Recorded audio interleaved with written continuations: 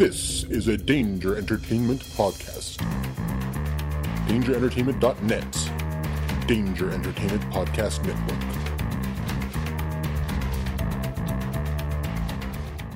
This episode of the History of Bad Ideas is sponsored by the Cincinnati Comic Expo, September 23rd through the 25th in Cincinnati, Ohio. Looking to meet John Barrowman from Arrow and Doctor Who fame? Looking to meet Stan Lee, the great Excelsior?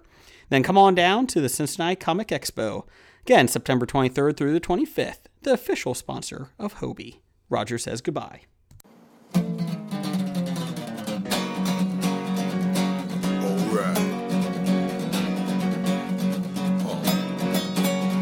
About comic books and movies, growing up with Rokusuki. Superman before Zack Snyder ruined him. Man, that sucked.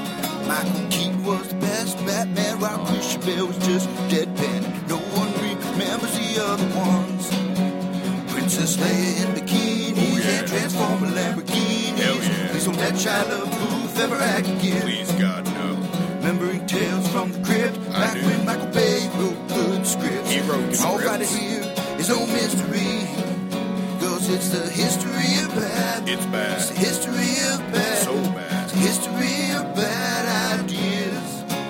It's the history of bad. It's bad. It's the history of bad. So bad. It's the history of bad ideas. Podcast. Welcome to the History of Bad Ideas, episode number 143. I'm Jason, and nobody else is in the studio. I'm all alone. Kind of feel like a little lonely here. The reason was because we were on special assignment. The Dit Man joined us, and Hobie went on special assignment to the Cincinnati Comic Expo 2016 in Cincinnati, Ohio at the Duke Energy Convention Center. Every September, Cincinnati puts on this great, huge Cincinnati Comic Expo, started by Andrew and his friend Matt. As you notice, Andrew was on our show a couple weeks ago. Go back and listen to that one. It's a great episode. So this year, it was the biggest I have ever seen it. Stan Lee was there, John Barrowman, Billy D. Williams, Teddy Sears, even Baby Bruce from Gotham. But no, they had tons of great guests this year. There was one downside to that, since it was so big this year and so awesome. We actually had a little issue getting interviews with some people because there were so many people wanting to see these guests and the artist. The other thing is we didn't want to take away from the amount of fans there with the artist.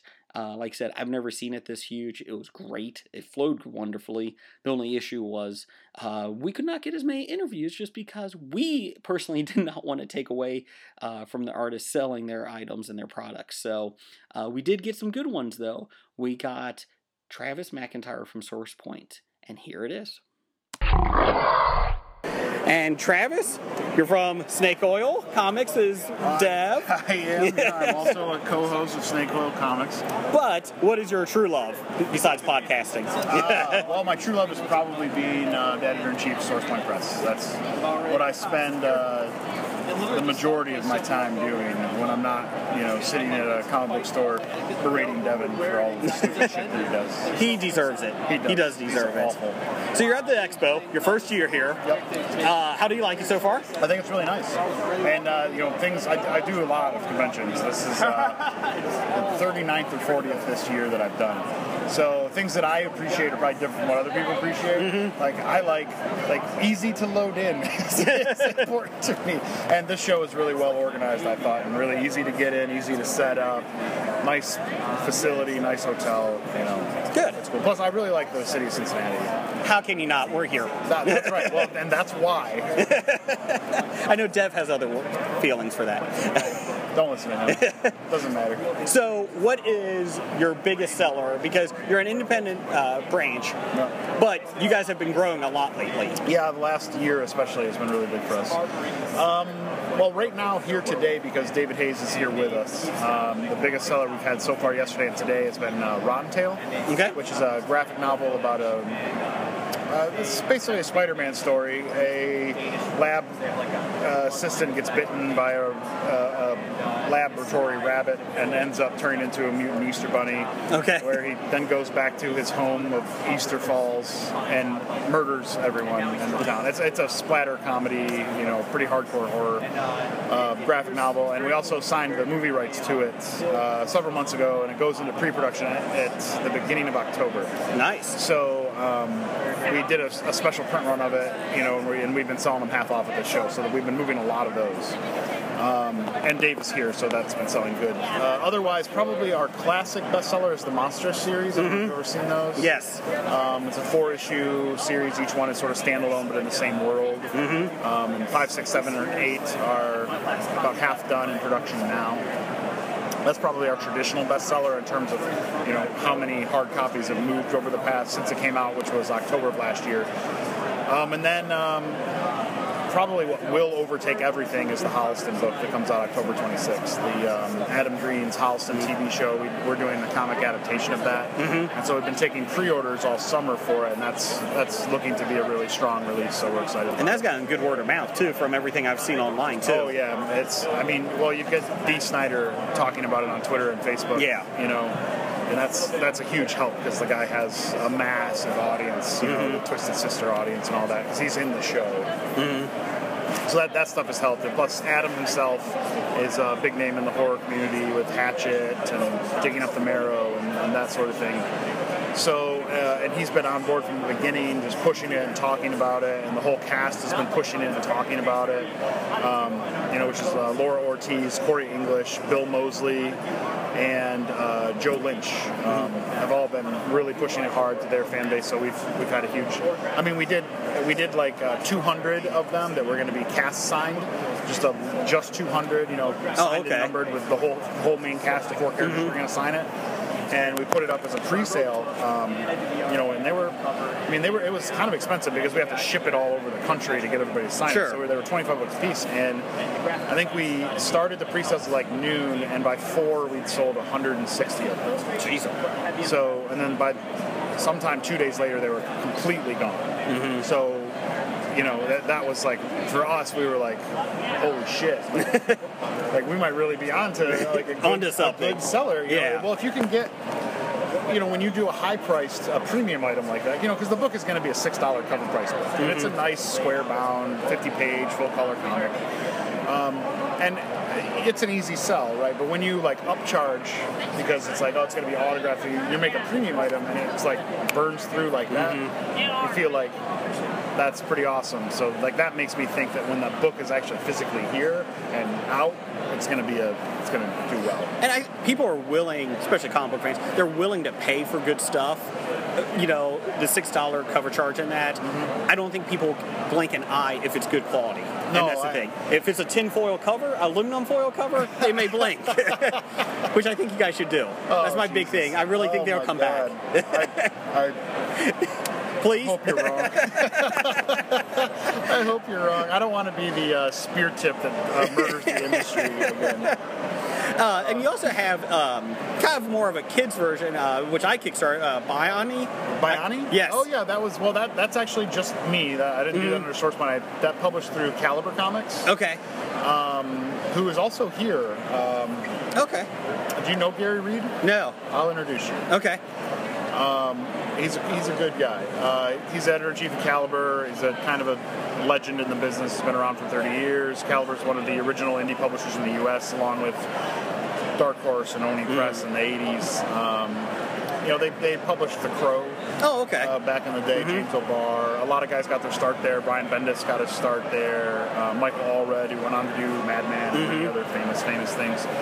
All got their start there, and I'm from the area, and so for me, Caliber was the big one. Well, it was just something I always wanted to do. Yeah. So when I did Biani, I was working on Biani about the same time that Gary was relaunching Caliber, because Caliber had gone through some rough times and had kind of went out of business for a couple of years. And Gary was relaunching it, and we had met at conventions. So I had finished the first issue of Biani, which I was just holding on to, and originally I was going to start pitching it around. So it was sort of a side project. I should mention Biani. What it is it's like a Pokemon-esque monster hunter type of thing, but it all takes place in the Philippines, and it's all based on Filipino folklore. So all the monsters are super creepy Filipino islander mythology. I love the art in it. Crazy weird shit. Oh yeah, the art. Grant Perkins. He's probably best known for doing the Penguins of Madagascar comic through DreamWorks and Titan Comics, and now he does a lot of Doctor Who stuff. Okay. But yeah, the art's great. It does that real geometric style. So Gary's relaunching Caliber, and I'm a total mercenary, so I'm like, you're gonna need some new content, right? And of course, at first Gary, he's like, nah, well, I've got 1,500 graphic novels from back in stock. I can do those, get them all up digitally, and I'm like, or we take this new stuff, and I sort of like cajoled him into taking it. So we did 3 issues, and then I did a Kickstarter for a collected edition.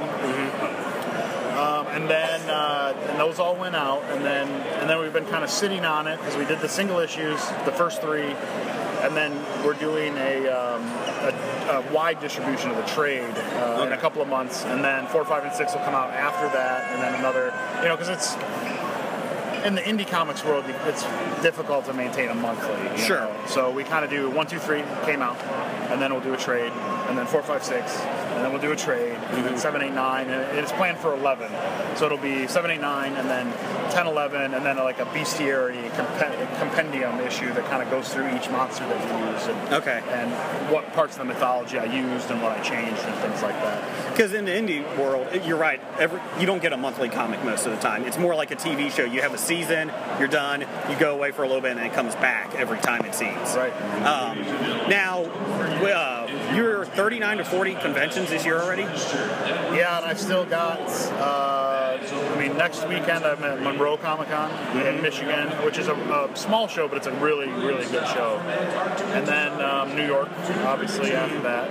And then we're a horror publisher, so October is a whole beast of itself. Man, yeah. Can I say fuck on this show? Oh, yeah, we're explicit. You're fine. It's a fucking nightmare. Yeah, you're fine with that. October is a fucking nightmare, kind of. It's every single weekend we have something.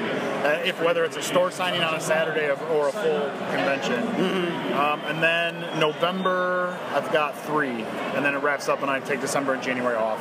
How come? And then... because I need to. And then otherwise my wife... I was going to ask you, that was the next question. When I started the company... I pulled together some investment money, and I put in some myself, and, my wife and I, we had a long talk, and I was like, look, because I've been doing some writing and having some comics published and things like that, and done a little bit of self-publishing, and she kind of knew, she was okay with that part, because it was a hobby thing, and it was fine. And then when I sort of got in with Josh and Trico, who had founded SourcePoint, and they had just started it, and I was like, these guys are interested in having me come in and really help, and actually put some capital into this business. We had a long talk about it, and I have a 4-year-old and a 2-year-old, and at the time I had like a 1.5-year-old and a brand new baby, and I was like, this is going to take a lot of time. We're talking like 40 plus weekends a year. A lot of evenings. It's basically going to be another full-time job. And, Laura is a wonderful woman. We kind of said, look, give me 3 years.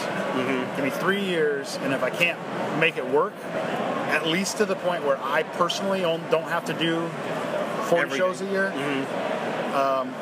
then I will back it off and we'll shrink down to where it doesn't have to happen. So I've got basically to the end of 2017 to keep pushing real hard, me personally, and then. But I think it's already starting to kind of slowly turn that corner, to where we've grown a lot and we're getting noticed a lot more, and we're getting a lot more distribution, a lot more avenues are open up, and we've got, we signed a book to a movie deal. We've got several other properties that are being looked at. We've got one more in current development.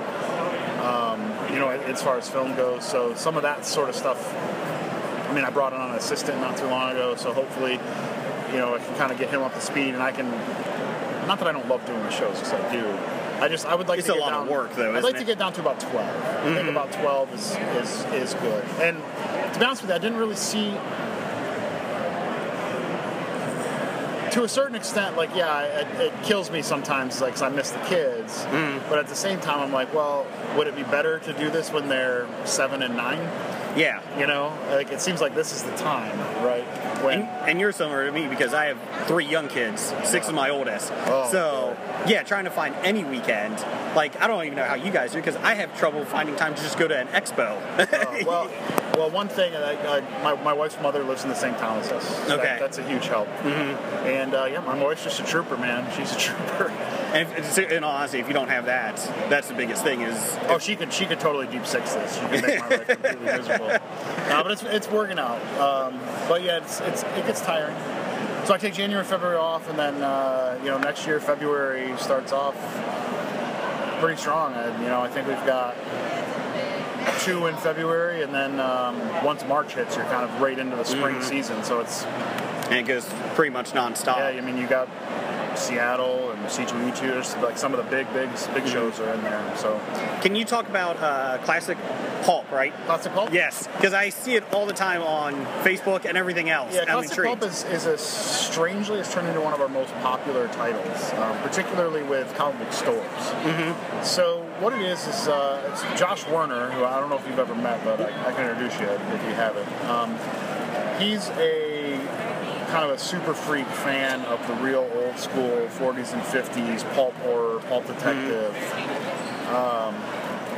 that whole genre, and I dig it very much too. So what we kind of did is we literally dig through old, dirty long boxes and actually find the old issues that were often like magazine-style issues that were full of like shorts, right?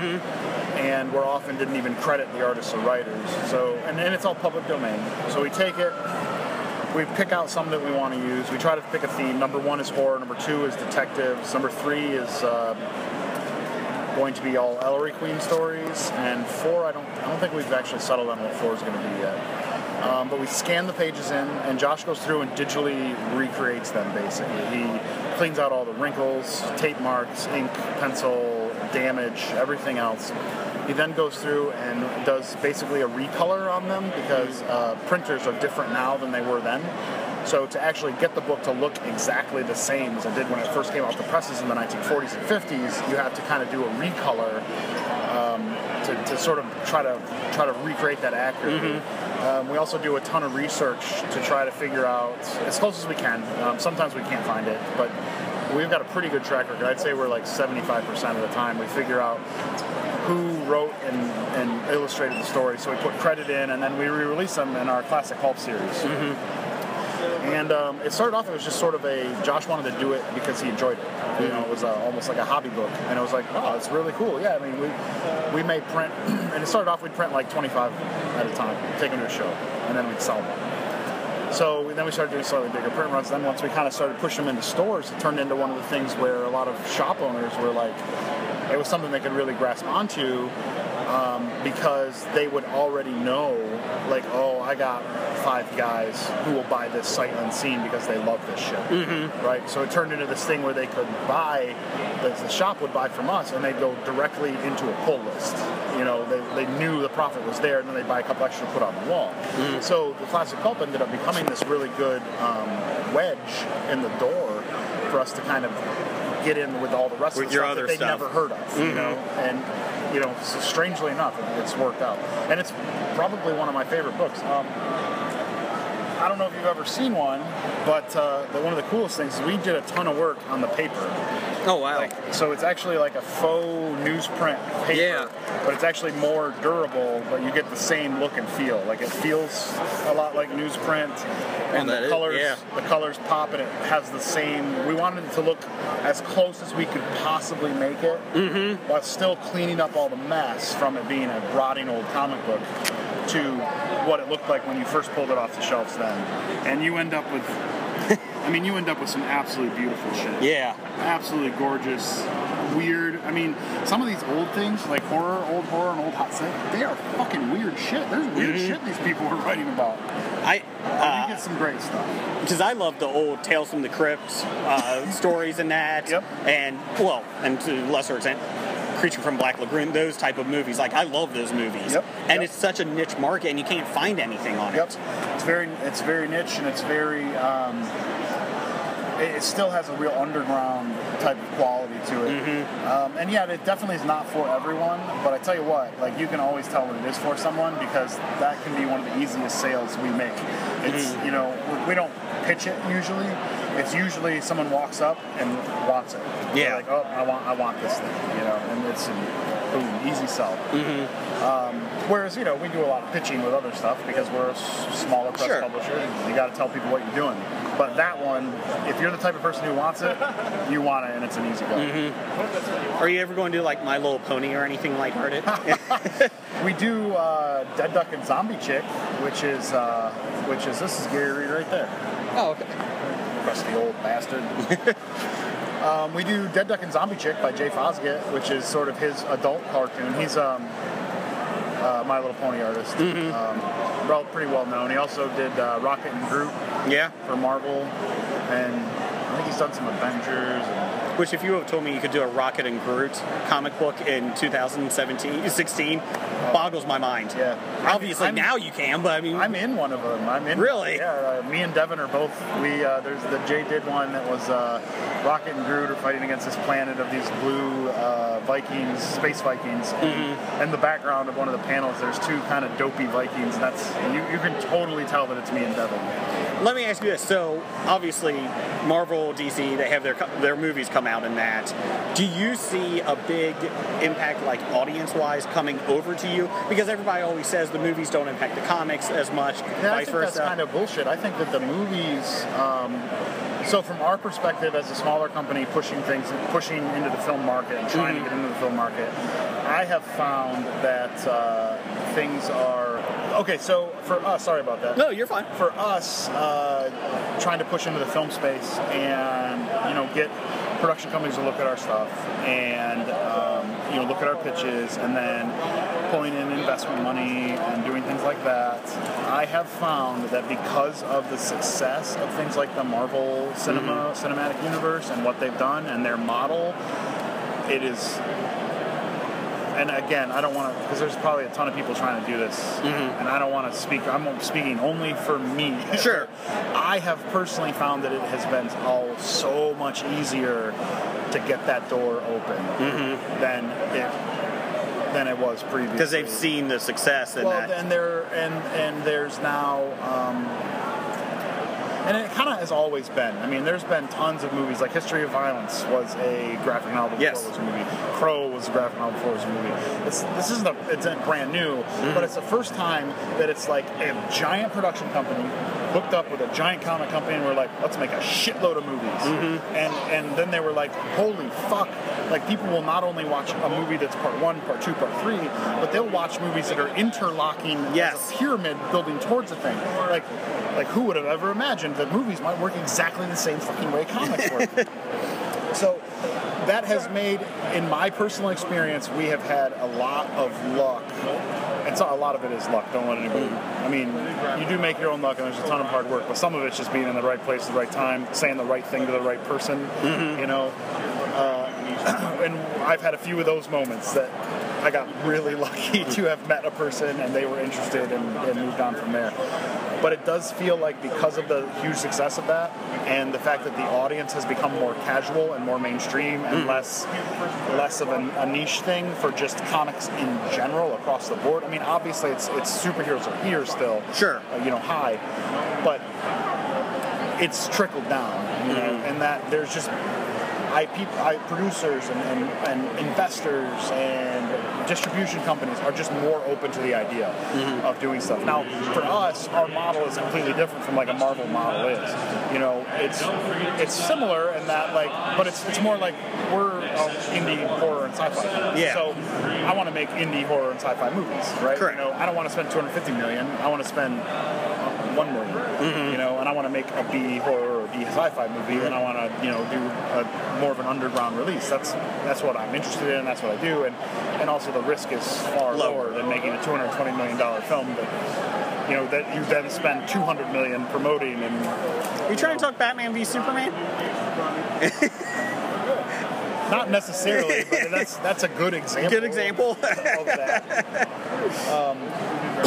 So we it's not really that similar what we're trying to do, but it has opened those doors. Now we've had a lot of B-horror, B-sci-fi filmmakers and producers have been really interested in our line of stuff because we're building an audience from a grassroots on a new IP, right? And it's already a comic, and it's already out there in the marketplace, and it's already moving and selling, and has a little bit of a fan base, and you come in and you're asking for $1 million or $750,000 to make this movie, which in the movie world is micro budget. Sure. And it's because of this huge success, it's trickled all the way down, and people are far more open to looking at stuff like this. So for me, I think that it's been great, and I love the fact that and if you've ever listened to Snake Oil Comics, you're probably aware that I'm not like a super big fan of superhero comics. I've heard that. I've heard rumors. But I appreciate it. Yeah. And the good stuff I like, right? And I have like some soft spots for some of the goofy shit too. But I'm not like a hardcore fan of any of that stuff, But for me personally, I love the fact that it's pushed itself into the mainstream because one, it creates space at the bottom for guys like me, right? When they move into more mainstream, that pushes everybody gets drug along in the wake a little bit, And so I think it's great. Well, even with the Expo, I mean, even if you're just a fan of the movies and that, it brings people to see your work, and it brings people in that may not have been looked at it. Here's a good way to look at it. I kind of mentioned this maybe I think before the interview started, is that one of the hardest guys for me to sell a book to is a really big Batman fan. The guy who's a really big Batman fan just loves Batman, and that's great, right? I'm not against it, but that's what he's into. More power to him. He loves Batman. He comes to a place like this, he wants to buy Batman shit.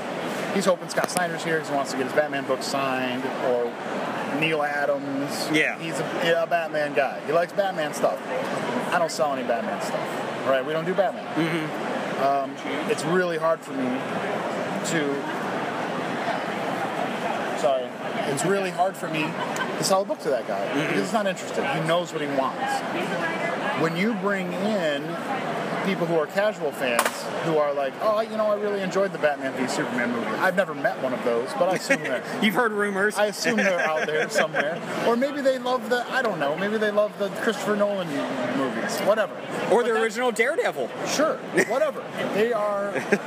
but that's what they like. They thought that was cool. Like, let's go to a Comic-Con. Great. But those people are not so beholden to this thing that they're unwilling to be like, oh, wow, cool, look at this other stuff. It's really easy to get those people to open up and try an underground thing or an independent thing or a weird horror book or a weird sci-fi book because they're not myopic about what they're trying to find So for me, I love the fact that it's opening up into a mainstream audience, and it's kind of allowing mainstream buyers and mainstream fans to come in and find their own little weird shit that they like, Now, before we cut out here, tell us where we can find you guys. Well, we're all over all of the various social media. We're easy to find. It's at Source PT Press on Twitter. It's at SourcePoint Press on Instagram. Facebook.com/SourcePoint Press. Easy to find. www.sourcepointpress.com is our website. It gets updated regularly. We have a blog on there. We have 2 different webcomics that we're developing that we're going to start releasing free, just as sort of an experiment. One by Bob Sally, who I don't know if you've met before. Look him up. He does some really awesome stuff. And we have a book coming. We're going to release a webcomic called Shelter Division that I'm really excited about, and it is fucking gorgeous. The art is so good. Also our store is there, so you can order anything. We're also carried in a lot of stores, particularly stores in near where we're from, Ohio, Michigan, Indiana, Chicago, Michigan especially. But also we've got we have stores from California to Boston, Massachusetts. So if you're listening and you want to buy us at a comic book store and we're not there, one of the best things you can do to help a small press publisher is walk into your store and say, hey, I want to buy this stuff. Will you get it in for me? You know, that is hugely helpful for us. So. I think a lot of people don't realize all you have to do is ask with the comic book stores. Ask. They'll figure it out. They'll find us. You know, they want to make money, so they'll generally do it. And that's a huge help for us because that lets us create another relationship with a retailer and start getting them, you know, carrying our books and getting used to ordering our books and getting our books in front of people who don't know they already want it. So yeah, that's it. And if you're looking for me personally, I'm at T McIntyre1 on Twitter, and you know, I'm pretty. I'd say that I'm relatively accurate. I guess I'm more of a serial retweeter than anything. Yeah, else. But that's okay. Yeah, that's just laziness. Well, Travis, I appreciate it, man. No, thank you. I appreciate it. Thank you. Have a good Expo. Yeah, you too. Well, thank Source Point and Travis for that. He took a lot of time, and there was a lot of people going by his booth looking at his artwork and the comics, so I appreciate him taking time out for that. Next, we actually got to interview one of the bigger artists in the industry, Jay Foskett. He does My Little Pony. He does Deadpool. Actually, he'll tell you a lot more about it. But it was great to actually sit with him and just for a few minutes and listen. Again, he had a long line at his table, so I did not want to take up too much time, but it was great to talk to him and just get a little bit more insight into the whole art industry of comic books. Enjoy. This is Jason from the History of Bad Ideas at the Cincinnati Comic Expo, interviewing Jay Foskett from the Artist Alley. Jay, thanks for coming on our show. Well, thanks for having me on. So, first time at the Expo? This is the first time I've done it in about 6 years now. Okay. And what are your thoughts so far? Last time I did this was, like I said, about 6 years ago, and I'm from Detroit, so a bunch of us Michigan artists come and do this show often. So. Okay. And you're in Cincinnati, so what more can you want? Yeah, exactly. So tell us what fans can see your work from. Okay, well, I'm an artist on My Little Pony for IDW. I'm a frequent artist on a lot of Marvel comics. I've done covers for Avengers, for the Spider-Man line, most recently Deadpool. I've drawn Gwenpool. So quite a few just this year alone. I've done a lot of work for Boom and a couple other unrelated things for IDW, and then I have my own titles, Dead Duck and Zombie Chick, which is published by Source Point Press, and then my all-ages book, Bodie Troll, which was published by Red 5 Comics, and now I'm self-publishing currently, so... We actually, when I was interviewing Travis, we were talking about your Dead Duck comic. What was your inspiration for it? Like, what came up with that idea? Well, I was like 14 when I created it, and at the time I was a big fan of Tim Burton movies, and I really liked macabre, goofy stuff, and I always liked cartoon ducks, so I just sort of decided to do my own spin on that and incorporating all these different interests. Okay. And how many issues are you out with that? Well, originally I had put out a full graphic novel through Ape Entertainment back in 2009, and then hadn't done anything with the characters in years, and then talking to Travis at Source Point, we decided to put out a one-shot of brand new material, never before published material, and so we just put out the one issue, and it's really been kind of taken off. So next year we're talking about putting out an omnibus, which would collect all pre-existing material, put in some new stuff, and have some surprises in there. And we have some other Dead Duck projects in the works that we hope to announce soon. Okay. So you've worked with the big companies obviously before, and who's your favorite character to draw? Honestly, it's my own character, Bodie Troll. Okay. That's if I could draw nothing but Bodie, I'd be very happy. So it's the adventures are very fun fairy tale stuff. So that's what I like to do. Can you give us a synopsis of what that is? Yeah, Bodie is a fairy tale troll who wants to be big and scary, but he's too cute and cuddly, so no one takes him seriously. Most of his adventures revolve around him trying to be the villain of the fairy tale, but he inevitably ends up the hero despite his best efforts. Okay. And how many issues are you out with that? We had originally put out 4 issues through Red 5 Comics, and then we did a collected trade of that first volume, and then we put out issue 1 of the second miniseries, and then there's been some problems at the publisher, and my contract was up there, so that's why I'm moving on. So we're waiting to release issues 2 through 4 of this next miniseries, and I've got a lot of stuff, that I have planned out for the future for it. Okay, good. And then you obviously have sketches throughout all the table and that. How do you pretty much become good at it? I mean, how do you try to up-and-comers? In my case, I've been drawing since I was 2 years old. I mean, that's not necessarily the way you have to do it to be a pro in the industry, but I've drawn nonstop. When I was 5, I said I was going to be a cartoonist when I grew up, and so that was my singular goal. But I know guys that, like one of my very close friends went to college to study music. He wanted to teach music, and he just enjoyed drawing on the side. And in the middle of college, he's like, I think I want to switch to art. I'm a little more interested in art. And now he's doing Future Quest for DC's Evan Shaner. He's been doing a lot of stuff for Marvel and DC and other publishers for the last close to 10 years now. So. And the Future Quest is really interesting. Yeah. With the Hanna-Barbera and that.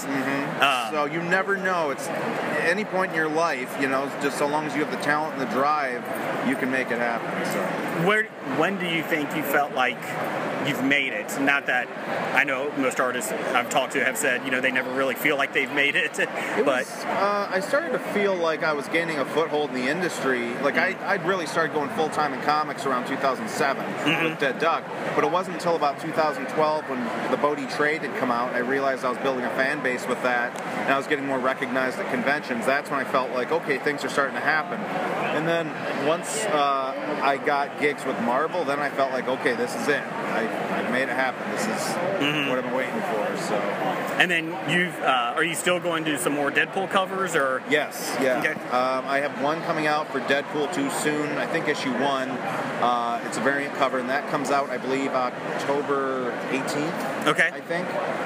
And then I just got assigned a new Deadpool cover this past week for the I think it's the regular series. I can't say much about it, but it's very much fits my cartooning interests. Okay. Yeah. What is the one thing, since you do My Little Pony in that, and the fan base is rabid for it sometimes, what is, I want to say, what is the most interesting thing, surprising thing you've seen from the fan base with it? Anger. Really? Anger, yeah. I have a lot of fans that say I'm their favorite artist on their series, or at least they really like my work on the series, but the ones who are very negative and aggressive about it hunt me down on Twitter, and I get crap from them all the time. I just don't respond, because all you're doing is fueling it. And that's what I would advise anyone that gets any negativity, just don't respond. I mean, that's their fuel. Once you don't respond, they got nothing to combat, but it still hurts and it's frustrating. But I have a lot of friends in the industry that are like, what, screw it. Ponies is a good franchise to work on. You have fans on there, and, to be honest about it, it's good paying, and it's a nice chunk of my career. So. And I used to collect a lot of IDW and that, just in the last 5-10 years and that. And it's a great publisher to work with, and I like that they do a lot of the nicher markets. Not that My Little Pony's niche, but you don't expect it. Yeah. You don't expect it to be a bigger one. Yeah. Okay, I'll let you go because I know you got people at your table here and that, but I appreciate it. Where can we find you at and where your books at? Go to jfosgett.com. Okay. My comics are sold in comic shops all over the world in some cases. Sure. So, jfosgett.com has links to all my social media, and you'll find out where I'll be next for whatever con and what projects are coming up. Okay, Jay, I appreciate it. Thank you. Thank you very much. We want to thank Jay for that. It was great sitting down with him, and you can find all of his artwork at Jay Fosgett. And again, he's in Deadpool. He's doing the covers for it. He does My Little Pony, so check him out. Next up, we have Ben Peter, the makeup artist from Face Off on the Sci-Fi Channel. He was a great guest, and enjoy. This is Jason with the History of Bad Ideas, talking to Ben Peter from Face Off, makeup artist. Ben, how you doing? Good. How you guys doing? Great. Is this your first time in Cincinnati with the show? This is actually my third time. Okay. Yeah. How do you like it so far? It's good. It gets bigger each year. Yes. So it's really nice. I've noticed that this year, like today's Sunday, and it's a little bit slower, but it's still packed pretty good. Yeah. Yesterday was extremely packed. Today, people will start trickling in more and more. It seems like they kind of got the dance. There was a dance last night, the ball. Yes. Seems like they're still trying to wake up from that, but yeah, it's getting there. Now, everybody knows you from Face Off and that. What got you started in this industry, basically? So when I was a kid, which was back in 80s and 90s, there was a show called Movie Magic. And I think they only had like 1 1 or 2 seasons of it, and it really showed behind the scenes of how they make miniature props and the Michael Jackson Thriller movies and stuff like that. So that really got my interest going. And then throughout the years, you tend to grow up and forget about stuff, and I kind of faded away from all of it. Ended up joining the Marine Corps. Was a helicopter mechanic for 5 years. Worked on hydraulics and sheet metal work and stuff, so I still did mechanical stuff with my hands. And then it wasn't until probably 2010, 2011, I saw a guy that was carving pumpkins. He's doing 3-dimensional pumpkins. His name's Ray Villafane. Okay. His work is phenomenal. And then I figured, well, I'll give it a shot. So I started getting into it and learning how to carve, pumpkins, 3-dimensional faces. And I actually contacted him, and he was giving me pointers on, what kind of pumpkin to pick and, the weight of it and stuff. And so I wanted to learn more about, like, the human anatomy and sculpting and stuff. So I went to a school out in California called Cinema Makeup School. Okay. And it was a 4-month master's program, and I got to meet Steve Wang, Steve Johnson, V. Neal, like they're all out there. They're all part of the school, they all come and check out, students' work and stuff. And which is invaluable, having those guys help you. Well, they'll have like a Christmas party, and Rick Baker will just show up and be talking to people, and you're like, hey, what's up? He's like, he's super nice. What's going on? Start asking questions and stuff, which is just crazy to think of that, you could be a student of the school and Rick Baker walks in just to bring in a prop. Hi. Yeah, he's going to bring in a prop to set up in their little gallery or something. So I got into doing that, and then it was probably about 2 years later, I tried out for Face Off, and somehow I got accepted, and it was just a story from there. What, for Face Off fans, what is the biggest surprise? Because, that people wouldn't know, the general audience wouldn't know. A lot of people think, or they have questions that, do you get extra time? They don't show on camera, and the answer is no. That is what it is. Yeah, and you actually get less time than you think, because they say you get 3 days to work on a project. Well, the first day you get your 30 minutes for your sketch design, and then you get 5 hours in the lab. The second day you get 9 hours in the lab, and then the third day you get 4 hours in the lab and 1 hour last looks. So you're only getting 19 hours out of 3 days. It's like, it's crazy. And it's not what they think. Yeah, you don't get extra hours, When they say put your brushes down, you're done. Like, you don't get any extra time. And it'd be kind of nice if they would let us have extra time, but they're not going to. Yeah. What has Face Off done for you, like opening the doors in the industry? Face Off is really just being able to self-promote. It gets your foot in the door, so it's what you make of it. There's people that have been on Face Off and they just fade off and go to regular jobs. And then you get people like Wayne Anderson that does phenomenal sculpting work, and he did phenomenal work before he was even on Face Off, but it helped show things that he can do. And now he works at like Legacy and like other places. They're like, hey, we've got a crocodile we want to make. They're like, oh, contact Wayne, because he's like super into like crocodile skins and like fish and like the hard scaly stuff. The real detail, like skin pores and stuff. Like he's really just leaps and bounds above other artists, and it's just phenomenal. I got to meet him when I was at Cinema Makeup School. He had actually just finished filming his season, and he was working on his brother's project, the big what is it called, the Draxus or something. It's got the big wings and stuff. Big horns, crazy horns and stuff.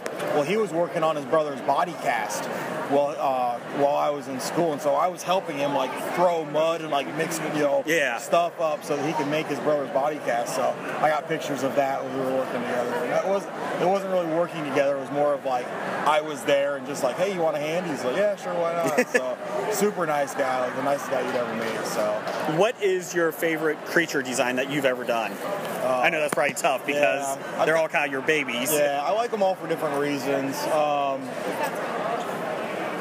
The Hellraiser the Clive Barker challenge was probably one of the more difficult because when we were at the Whiskey A Go-Go in Los Angeles, and the models came walking down the steps already in wardrobe. And we were like, so what can we do to the wardrobe? They said nothing.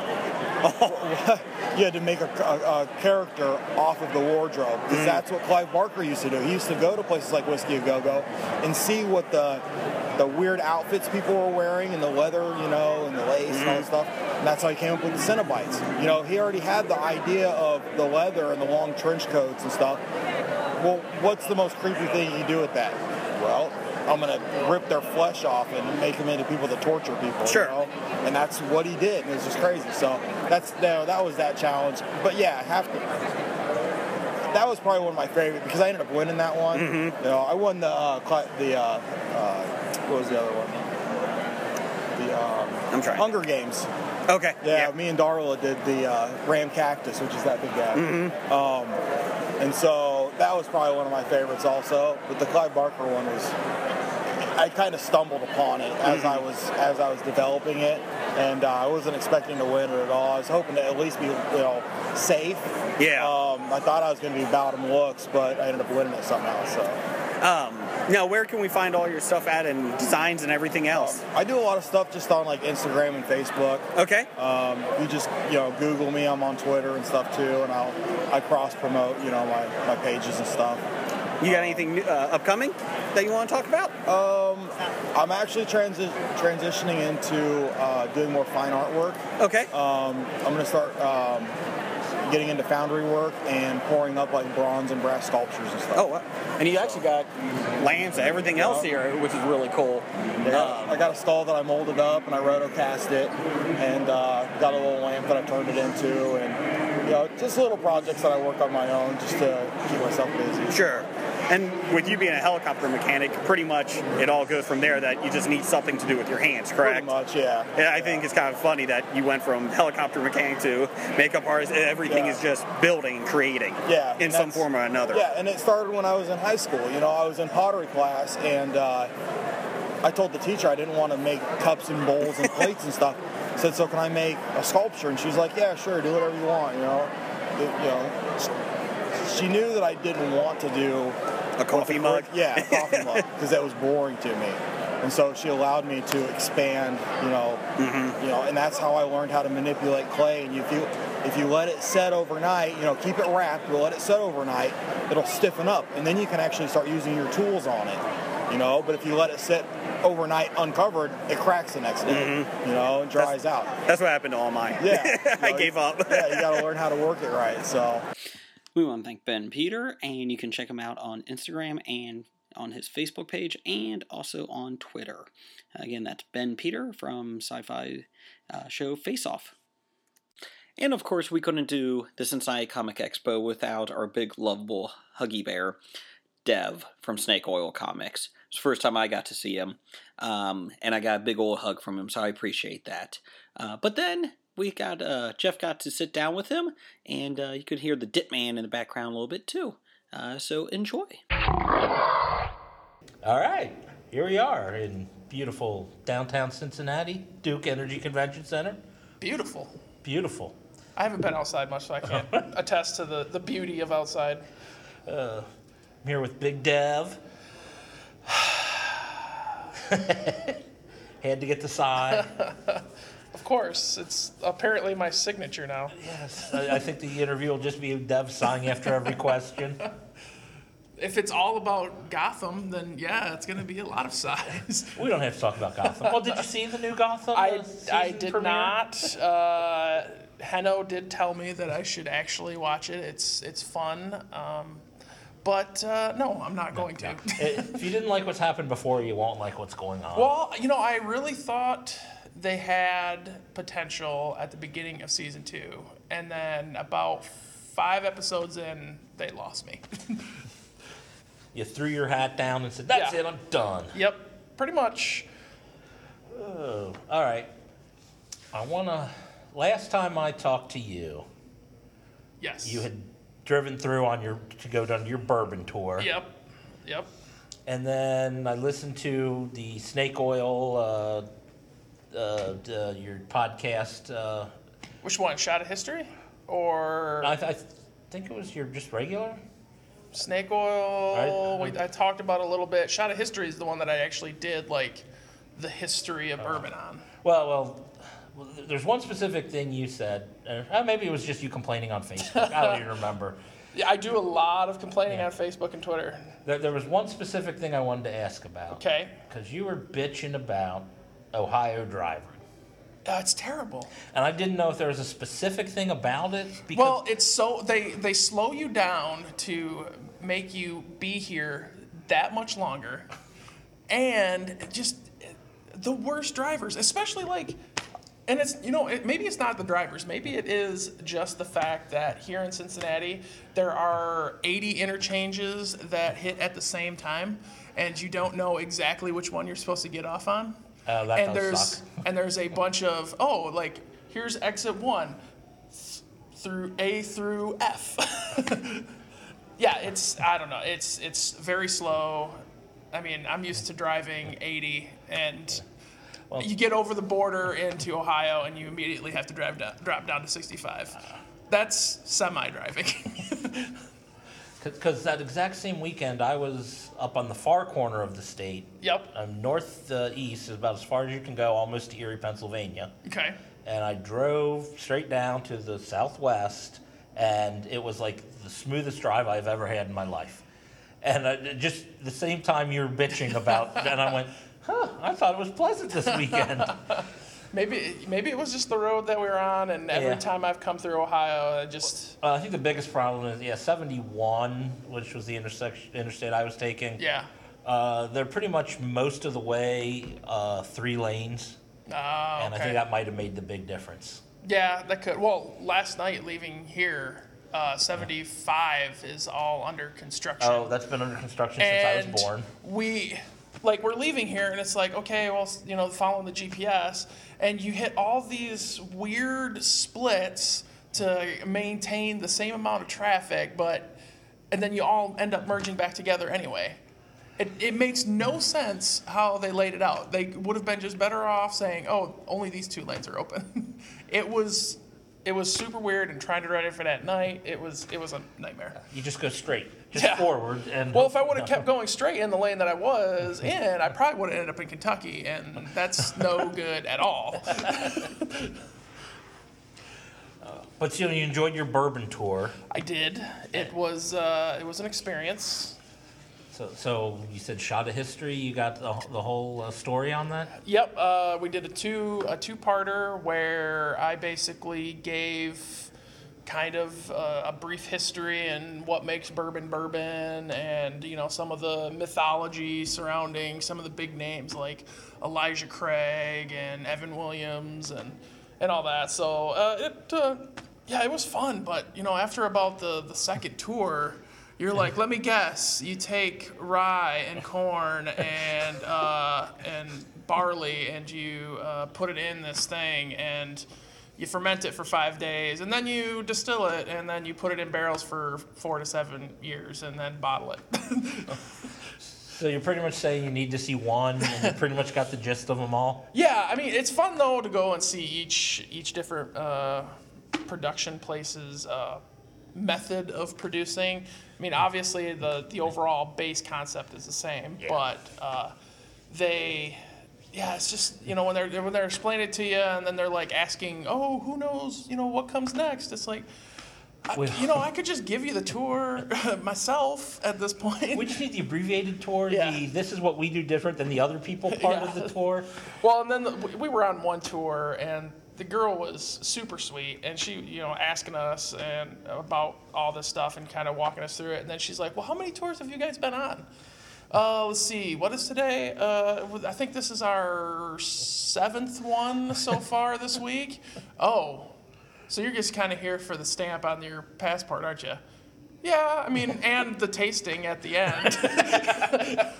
The tasting, really. Yeah. I'm paying $20 to really just taste the high-end stuff that I'm not gonna spend $80 on a bottle anyway. Yeah. But yeah, no, it was a good time. I thoroughly enjoyed it, except for the travel back through Ohio. And to and through is just, it's no good. It's just, we just need to get rid of Ohio completely. Oh, that hurts. That hurts us. But it's the heart of it all. No, it's really Michigan's armpit if you think about it. If we're the hand. Oh, come on, that's forearm maybe. Come on, crook of the elbow maybe. No. I give you shit, but Ohio's all right. It has its moments.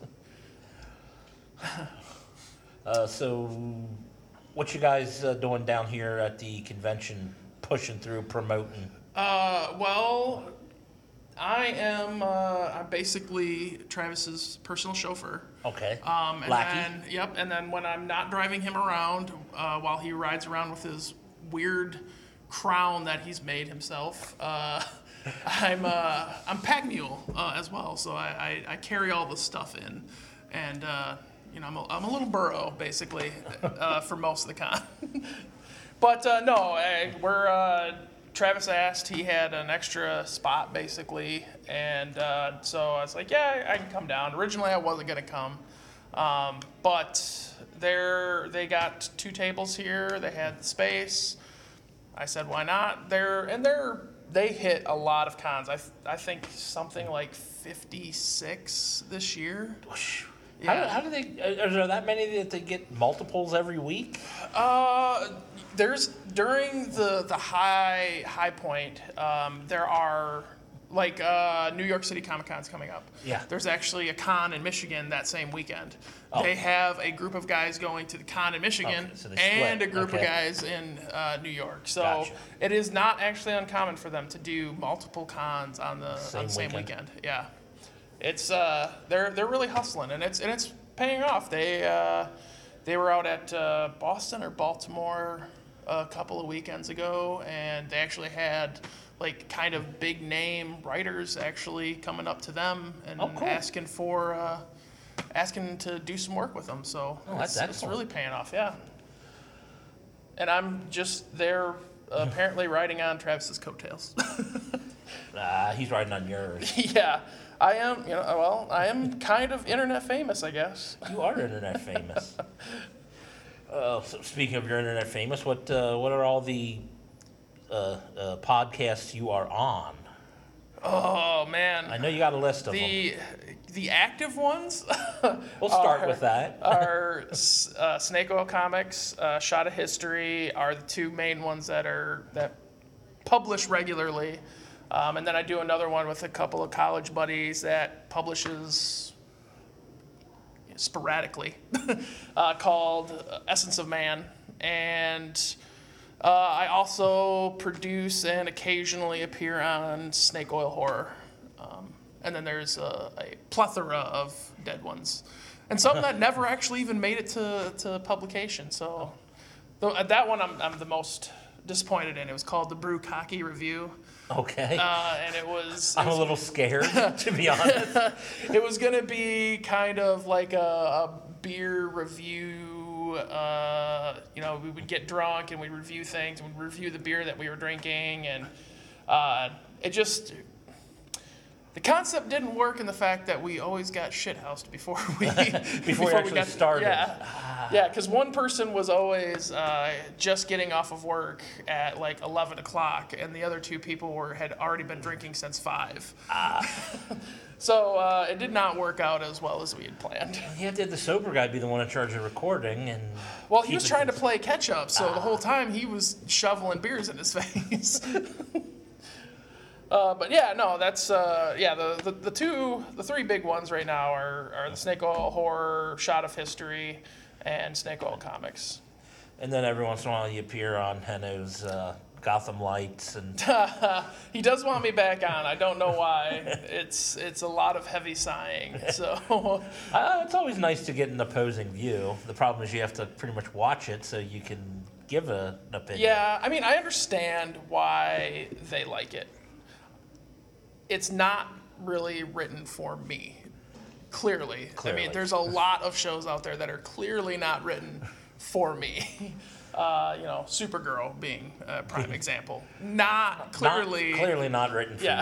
But however, written for you, Kevin Can Wait. Oh yeah, Kevin Can Wait. That's pure genius. I actually watched the first episode, and the whole time I was like, man, Brigger is really missing out on this. This is comedic genius at its finest. Well, we're going to do a new segment on our show where I watch Kevin Can Wait every week and talk about it, so Jason has to hear about it. That's awesome. Are you going to call it Paul Blart? Paul Blart Mall Cop. Yeah. No, I actually did watch the first episode of that, and it's like, man, this is basically King of Queens. Yeah, different woman playing the wife. A nicer, less toned down, less screechy wife. But yeah, no, it was something else. It was weird watching that show. Yeah, it's like, he's Doug Heffernan, but he's not Doug Heffernan. What's going on here? Well, and his brother's on the show, too, or his cousin or whatever. I think it's his real-life brother. Yeah. Playing his brother this time as opposed to his cousin. Yeah. It's like, oh, yeah, nepotism still works. Craziness. But, yeah, it's not as bad as I thought it was going to be. But it is definitely very much... it is very much King of Queens. Yeah. It's the Kevin James acting humor that you've been used to. Yeah, exactly. But better than Chuck and Larry, though. You know what? I didn't hate Chuck and Larry. Oh, I hated Chuck and Larry with a passion. I didn't hate it. It had its moments where it was funny, but it was... Overall, yes, it was not a great movie, but it wasn't terrible. Yeah, I hate a movie that's supposedly championing something specific, like in that case, gay rights, where all it is one big gay joke. Yeah. It's like, you're I totally get that. Yeah, I totally get that. But they redeem themselves at the end, don't they? Oh, yeah, the 2 minutes at the end where, oh, wait, everything, we learned a lesson. Yay. Yeah. Well, I mean, it could be worse. It could be Paul Blart. It could be Paul Blart. You know, I honestly have never seen either Paul Blart. I can't bring myself to watch them. They're not good. They are not good. So you saw the second one? I stomached about 15 minutes of it, and that was about it. But yeah, no, Kevin James, thumbs up. A-lister. Can't wait till he's at the con next year. And man, that'd be... We should probably work on that. We should, yeah. We should talk to Andrew, tell him, get Kevin James next year. Yeah. I mean, he's big-time pull. I'll have people... his lines will be longer than Stan Lee's are right now. And then, best part, you'll be able to kick Brigger out.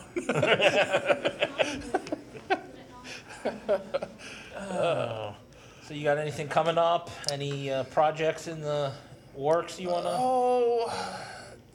Yeah, I mean, it's the usual stuff, just podcasting. I don't have a whole lot coming up. I mean, there's a lot of... We're definitely trying to make a bigger push on doing Funny Book Guys on SOC. Okay. Our parody of Comic Book Men on AMC.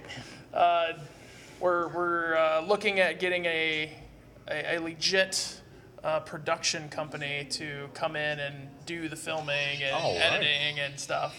So that'll be fun. I really, when you guys came up with the idea, I think you and Graphic Novice kind of, between the two of you, kind of fleshed out the idea. Yeah, it was a nice Twitter thread there for a while. But yeah, I think we're moving towards hopefully actually getting that off the ground, so that'll be fun. I would like to figure out how to get the funding and get the short film short animated feature that we were going to do for the show based off of me, really. It's called Big Dev's Little Cakes. And it's a bunch of punny, stupid, like slapsticky cartoon, kind of done in the same animation style as Archer. Oh, okay.